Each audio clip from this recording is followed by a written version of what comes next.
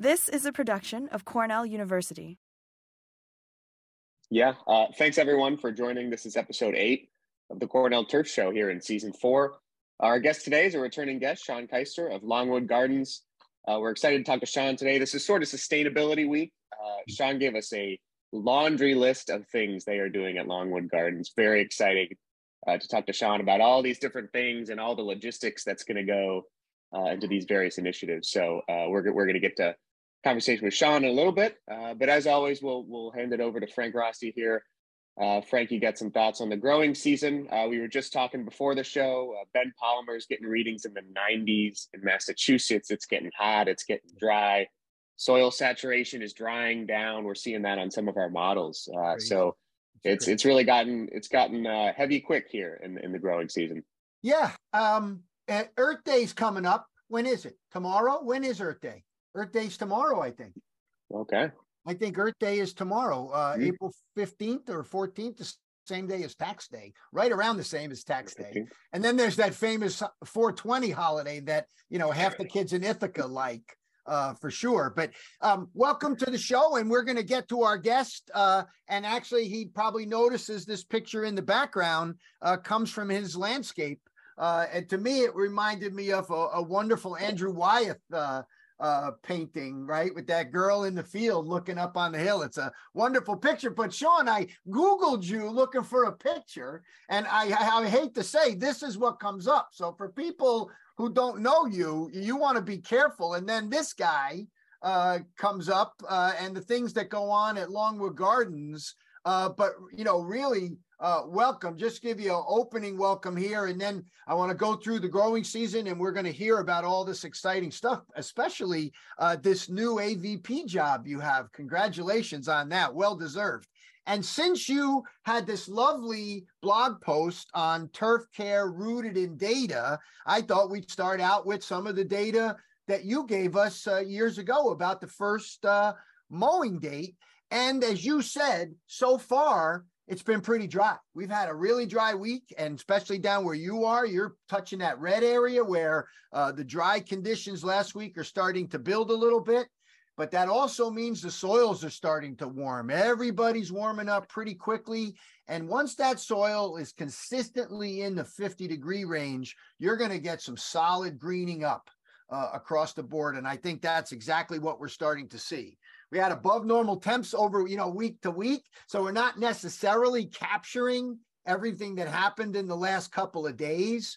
But yesterday, as Carl said, in some areas, 20 degrees above normal. We had our first night sitting out on the porch, having dinner at night, right? It was the heat held on even into the nighttime. Now, when you think about turf growth, right, everybody's excited. Right? Everybody wants to get going, but it's really just getting going. Shawn, how many mows have you put on that turf down there on your finest turf? How many mows? So we're between 2 and 3 right now. Okay, good. So you're not surging. You're just now you've sort of hit routine mowing. Right. Perfect. Okay. So where we are if you're in the mid 50s, you're still only at about 50% growth potential, how much it can grow. And we're going to be having a new growth model coming online soon that we're still trying to work through and validate these next couple of years. And it seems early. I don't know how far the dandelions are along. It looks like based on these models, our degree day models are saying you're just creeping into the place where broadleaf herbicide down in your neck of the woods would maybe start to be used. It would be the ester formulation, not the amine yet. So again, these are sort of crude models here, but maybe crabgrass germination might just be coming in the next couple of weeks to the southern part of the region. So, I like this as a timing for folks listening, because this is a time where you can use something like dithiopyr that has some early post activity, so you could wait to see how much pressure you're having. And then if you want to go out and make that application, you certainly can do it by knowing when the germination is. And it looks like the trend of being above normal and dry is likely to keep up for the next 8 to 10 days. So we are going to get some rain moving through, but it doesn't appear to be a lot of moisture that's going to be coming through for the next several days. So we talk about this all the time, and in honor of Earth Day and our honored guest and my honored colleague who has really taken the lead on this project for us here in the program at Cornell, addressing the changing climate and taking action here on the Cornell campus. So Carl, I'll pass it to you now. I'll run the slides for you, and then I'll let you set up. I got a little bit at the end to set Shawn up, but feel free to banter the two of you because you guys are knee deep in this. And I think this is a fitting topic, Carl, for Earth Day upon us, particularly in the grounds area.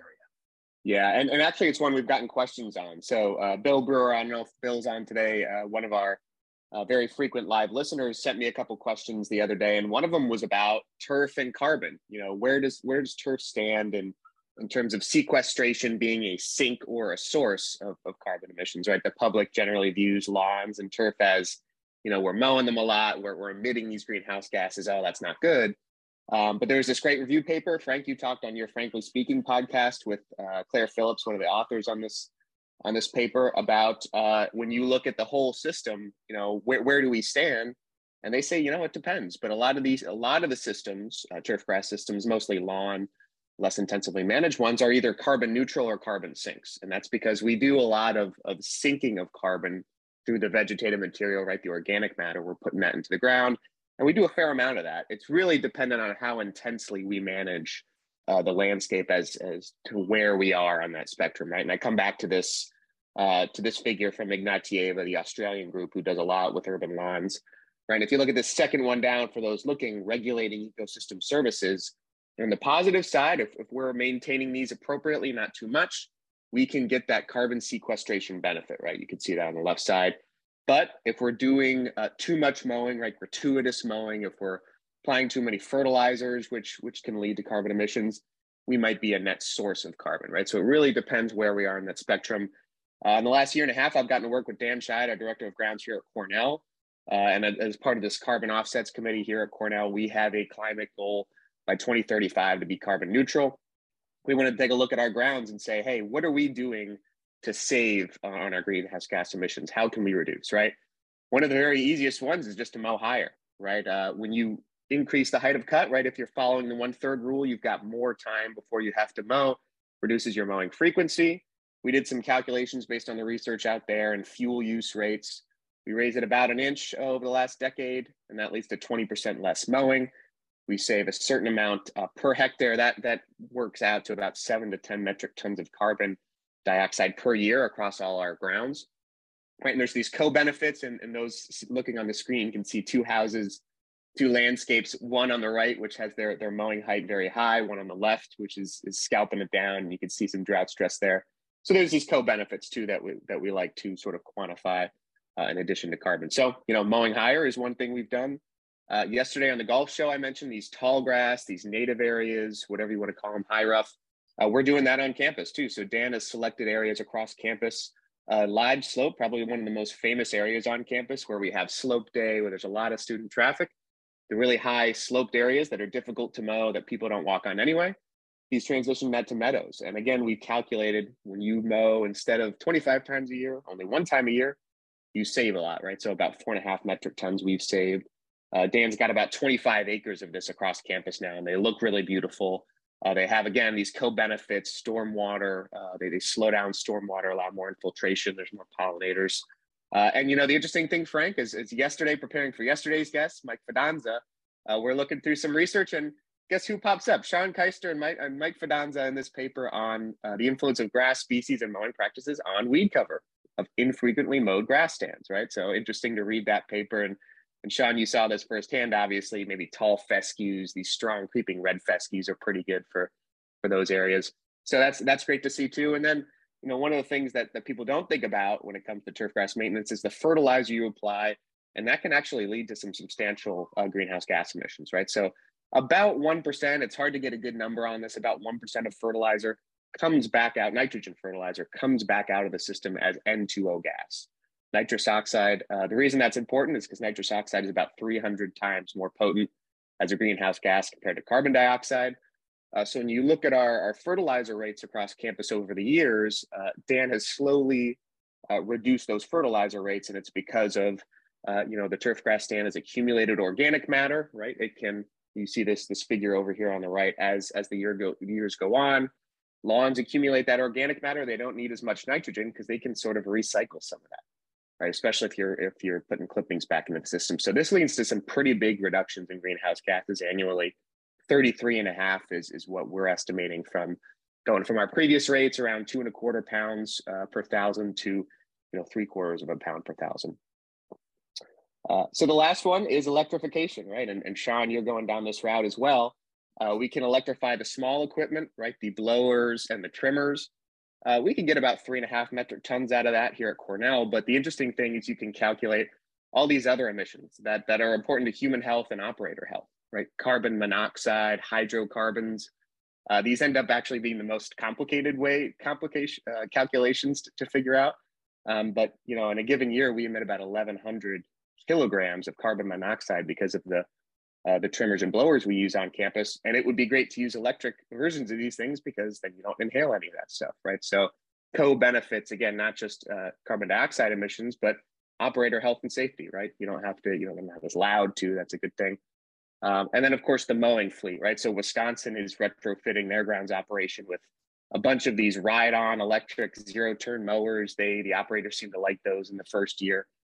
Again, on campus, we spend about 41 metric tons of carbon dioxide mowing the grounds every year.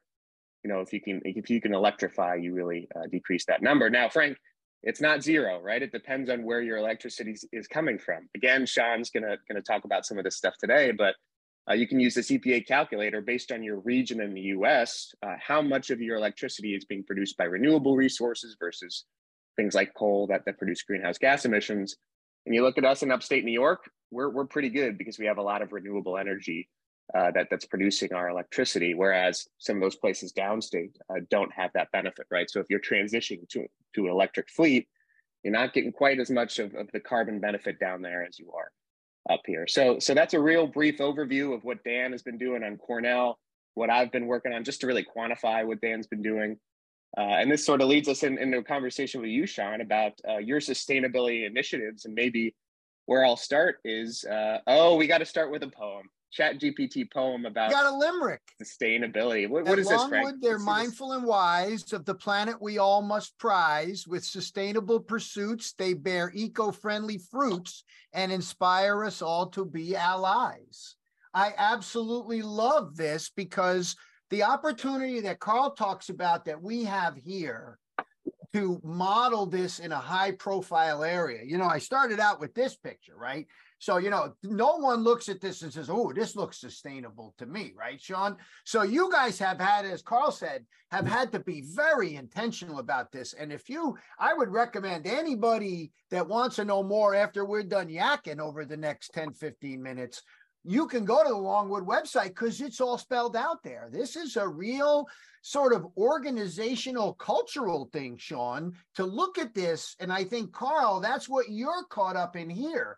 Cornell has a larger carbon project that has afforded us the opportunity to look at our system in this particular way. And again, there's a myriad of things. And this is, of course, the picture that I'm, mostly thinking about, the meadow thing, but there's other ones. There are reclaimed water that you're using.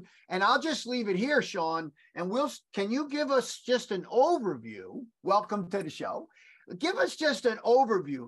Carl said, the way we're looking at things, really like to hear from you about the kinds of things the way you're measuring things and the initiatives that you're taking in these variety of areas that you guys have embarked upon there at Longwood. Sure. And thank you, Carl and Frank, for having me on the show. It's a pleasure to be invited back. So you're right. I think, Frank, you touched on some of this. It's baked into the culture of Longwood in terms of my 24 years here. We're going to do the right things. And so the right thing might be it costs more upfront to do the right thing, environmental and sustainability. So a good example is our brand new Longwood Reimagine project, which is a $250 million project. It's 17 acres. It's going to open to our guests in November of 2024. Lots of initiatives we have in there sustainability-wise. So we're going to be capturing stormwater coming from the gutters and downspouts of our new admin building and our conservatory complex, which will then be used to help supplement irrigation, some of the water features in the conservatory complex. We're upgrading our effluent irrigation treatment facility so that we can utilize the gray water, if you will, inside our restroom facility. So something new to Longwood, once again, trying to reduce our footprint into the community of using water from the aquifer, knowing that that's a big impact for things. So Shawn, let me stop you there so people hear this. You have your own sewage treatment operation in Longwood. That is correct. And you are reusing that water in the landscape. That is correct. All of our outdoor landscape, except for a very small footprint, is irrigated, if needed, from effluent irrigation during the growing season. So we use about 3 million gallons of effluent irrigation for the turf grass, for the plants, for everything outdoors in a year. Total for all of Longwood, so this would be anybody that has a building, things like that, it's about 11 million gallons we're putting back into the aquifer in our 40-acre effluent irrigation field. So we're treating it, and then we're putting it back into the aquifer to make sure that we're replenishing that. To be good neighbors. I mean, it's the right thing to do.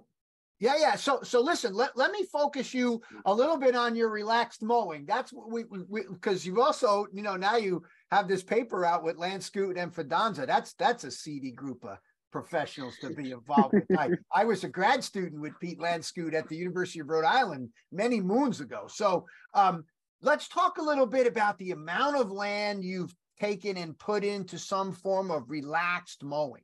And this is my favorite picture. Let's talk about this meadow garden first. What is this thing about? It's so beautiful. So this was our first large scale project from our strategic plan that opened to our guests. I believe it was either in 2010 or 2014. And so it doubled the size of our meadow from 40 acres to 80 acres. And so the thought there again was, how can we open up more of Longwood's 1,100 acres to the public? So we have about 350 acres open to the public. And so with this, you can see this old historic house. It's the Webb farmhouse. It has an unbelievable exhibit in it that dictates or pictures, I will say, of all of Chester County's agriculture and initiatives going back from the 1600s all the way up to the current day. So it can paint the picture of what Chester County looked like, which was rural agriculture back in the day. And so this meadow, if you will, is low input, right? That needs it. It's recharging it in terms of the groundwater. We have an excellent land stewardship team that maintains this. And because of this meadow, the Longwood Reimagine project, the majority of the areas outside that we normally would have turf grass are going to be a similar meadow appearance to this, so that we're doing less input. So we're not going to go back with turf grass in the majority of the areas for this Longwood Reimagine. Once again, thinking more sustainability, low input needs for this. Okay, this is great. Now, this is tricky, right? Did you use chemicals in establishing this thing? Do you have to go in and manage it? Talk a little bit about this. We have some of this, as much as I would really like to burn these things on campus, I just don't think that's probably the best idea. You do a little burning, don't you? That's correct. So the land stewardship team creates burn units. And so this year, I believe they burned 3 different sections that are in the meadow to keep the invasives and also the woody plants out in these locations. But they do use, on occasion, they will use herbicides if they need to go in there. It's definitely not a zero input landscape by any stretch, but it's monitoring, maintaining, and then also assessing these areas by doing it. If you could actually zoom out on this area and look to see what it used to, a lot of the meadow used to be an orchard back in Pierre's day. And if you could do to Google Earth, you could see where the orchard trees were planted because the soil type is different. And so you could see the tree rings as you go around and look at it. It's really neat to see. And unless you knew the history, you would never pick up on the circles that were there as part of the orchard into this original meadow. So as you guys have planned to open the property to more people, rather than make it intensely managed landscapes like you have at the formal gardens, right? You've embarked upon giving them access to it, but it's a passive access, right? I mean, if people can walk. Do you cut paths through these things? I think Dan would tell you that having the paths, having access, cutting around the paths, maybe a pass or two. You still have to be intentional about the way you manage these spaces if you're going to allow access, Shawn. Can you talk about that a little bit? Because that's obviously an obstacle too for people like on a campus and in a garden where you want people walking all over the place, right? Right. No, there is. So there's paths that are cut through here where we want our guests to stay on those locations. And so we try and create those paths that are the most inviting, takes them to the areas of the property that are the most interesting. We also have, what you can't see in here, we have pavilions, which explain portions of the meadow.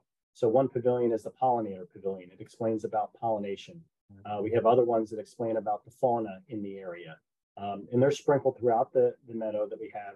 The paths we have are 10 foot. And I will say this, just for anybody that's willing to do this, me being turf background, I thought originally these paths have to be pristine, perfect. So we're out there doing all of our traditional turf care. And after the first year or two, it was so popular, there was no way turf was staying on these paths. And so we had to reset our calibration, if you will, and say, you know what, it's more like a park or an event like that. It could be compacted soil. It could have some stone in it. It doesn't have to be a finely sodded turf grass. And that's what we don't have out there anymore. Okay, that's very interesting. So so you were saying your sort of turf mindset is where you started, but no matter what you did, it wasn't going to put up with it. No matter how wide you made the paths, they were too popular and there was no way it was going to put up with it. That's a little bit of, I got to get over my Turf 101 training and say, this ain't working. So big kudos to think operationally and not stay, adamant, like to try to get the grass growing there. Now, let's talk a little bit about what Carl touched on with regard to electrification, right? Dan's dabbled around with it here. Carl outlined it a little bit.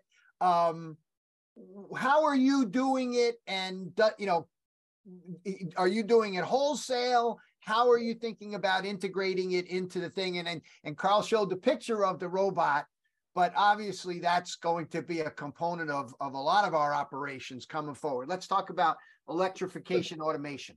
Sure. So we have a number of years ago, we really questioned the traditional Toro Workman and the John Deere Gators, things like that. And so, those have a need at Longwood because we have to have the hauling capacity.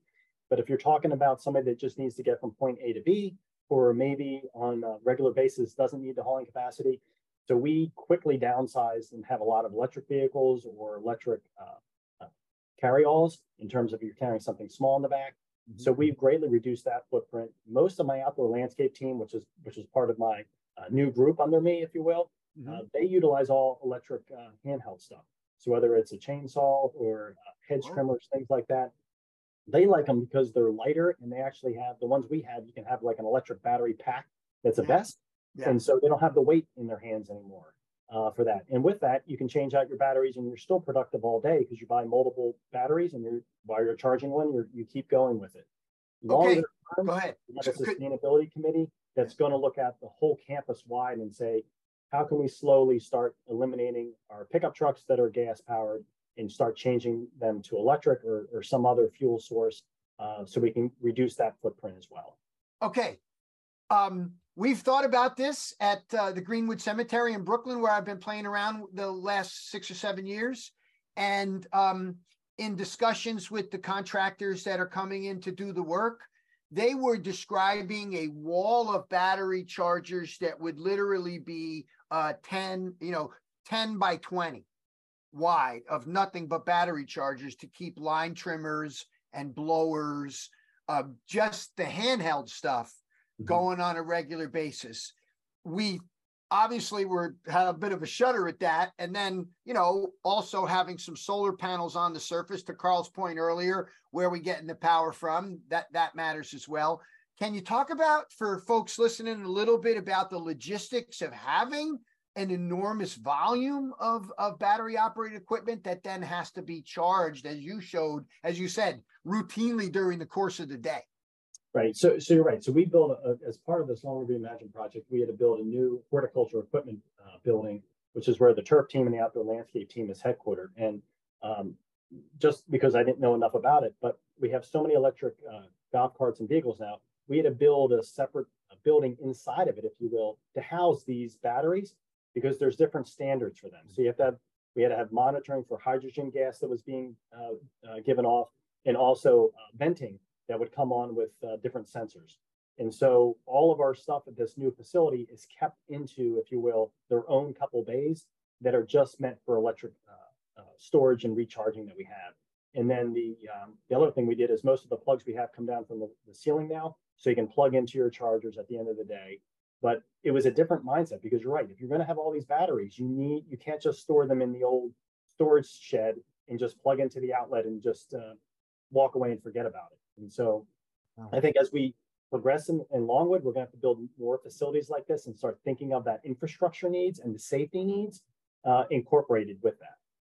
Carl, I don't want to hog this brilliant guy much more. I got a waste question, but I'm going to shut up for now. That answer that you just gave about battery is worth the entire season of listening to this baloney that we chat about every week. Well done, Shawn.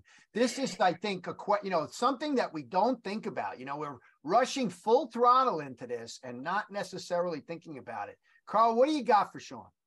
Yeah, I think that, the battle of being a first adopter and early adopter with some of these technologies, Frank, is where we learn a lot, right? So we're learning from you, Shawn. It's a good thought to go to electric equipment. There's the infrastructure that I've learned. I went to a little conference a couple weeks ago where I learned you got to be really intentional about how you set up that infrastructure and how many batteries you need a day. And maybe even we could talk about the challenges with the productivity. If I don't know if you guys are heavily using gas power or electric powered blowers now, but a big concern with landscapers and grounds operations who do a lot of blowing of material back into the native spaces. Have you experienced those challenges with drops in productivity and having to sort of eat that drop in efficiency because of that early adoption transition to electric equipment?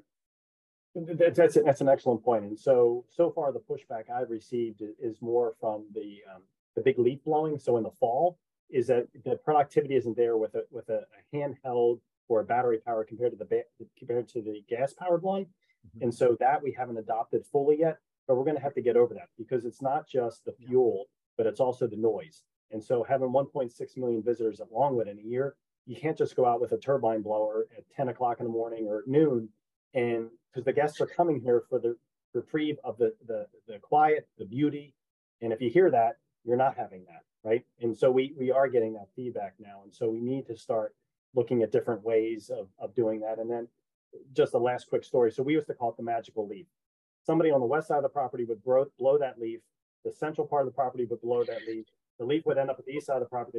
And somebody goes, if you just picked it up on the west side of the property, you wouldn't blow it 3 more times before it goes into the woods. And so we would always joke around with each other. It's like, just pick them up. Instead of blowing, pick them up. So whether it's a vac system or something like that, as you're going around, think of it differently, and don't just blow it to somebody else and think they're going to deal with it down the road. And this is, again, going to the co-benefits, right, Shawn? I mean, I know we like to focus on, sort of sustainability week here on the show for us, but it's not just carbon dioxide emissions. It's the noise component is the biggest component. When I go down to landscapers in Rockland County, where there's blower bans and everything, people hate the noise. And that's like the #1 concern down there. That Wisconsin, they're transitioning those zero-turn electric mowers. One of the crazy things is the operators have to have a horn on it to let students know, because they're so quiet. They actually got to, hey, beep, beep, I'm mowing here. Yeah. So there's all these other co-benefits that I think are important to think about, not just the carbon emissions. And just like that, 30 minutes is over. We got one more question, Carl, or we're going to let everybody go? So here's a good question from Ben Palmer. We talked about the burning versus maybe herbicide use in the meadow areas. He's asking, what has more environmental issues, selective herbicides or burning? That's a tough question to answer, Frank. When I think about it initially, the burning maybe releases, obviously that's releasing some carbon dioxide gas, right? You're burning organic material, but it's maybe rejuvenating the stand. Maybe you don't have to use the herbicides later on. Shawn, as you said, it's reducing the woody plants, the invasives. The herbicides, on the other hand, are really quick. They're designed to degrade really, really fast in some cases. They're selectively. You can spot treat. Yeah. So I don't know if there's a single answer to that, Frank. That's a tough tough question to answer. Yeah, I mean, in a perfectly natural system, to your point, when you burn, you also get some benefits to this weed seed bank. So you have long-term benefits, makes the grass stand more competitive, and that's going to be better for less weeds, especially if you don't disturb it. And then the weed seed bank is going to be impacted a little bit. Shawn, have you ever noticed anything between where you burn and have used herbicides? I think they're very different. I mean, they're two different tools. And so the one thing I will say, when you burn, if you get a rainfall afterwards, within 2 weeks, you're seeing green. And so your response back up again is ginormous with this in terms of the green up and the growth you're getting. So I think you just have to think of them as they're two tools, but they're different in terms of what you're trying to accomplish. That's right. All right, Carl. Shawn, thank you so much for joining us. What a joy. This was a lovely conversation, a great one for Earth Day, Carl. You felt pretty good. Real engineering topics today, Carl. Right in your lane, brother. The calculations are right in my lane. Yeah. When I have to go through EPA documents, 2-stroke, 4-stroke engines to figure out carbon monoxide emissions, that's right in my wheelhouse. But thanks, everyone, for joining today. We'll see you next week for another golf and sports show. Again, thanks to Shawn for joining us and talking a lot about his sustainable initiatives. Take care, everybody. Carl. Bye, everybody. This has been a production of Cornell University, on the web at cornell.edu.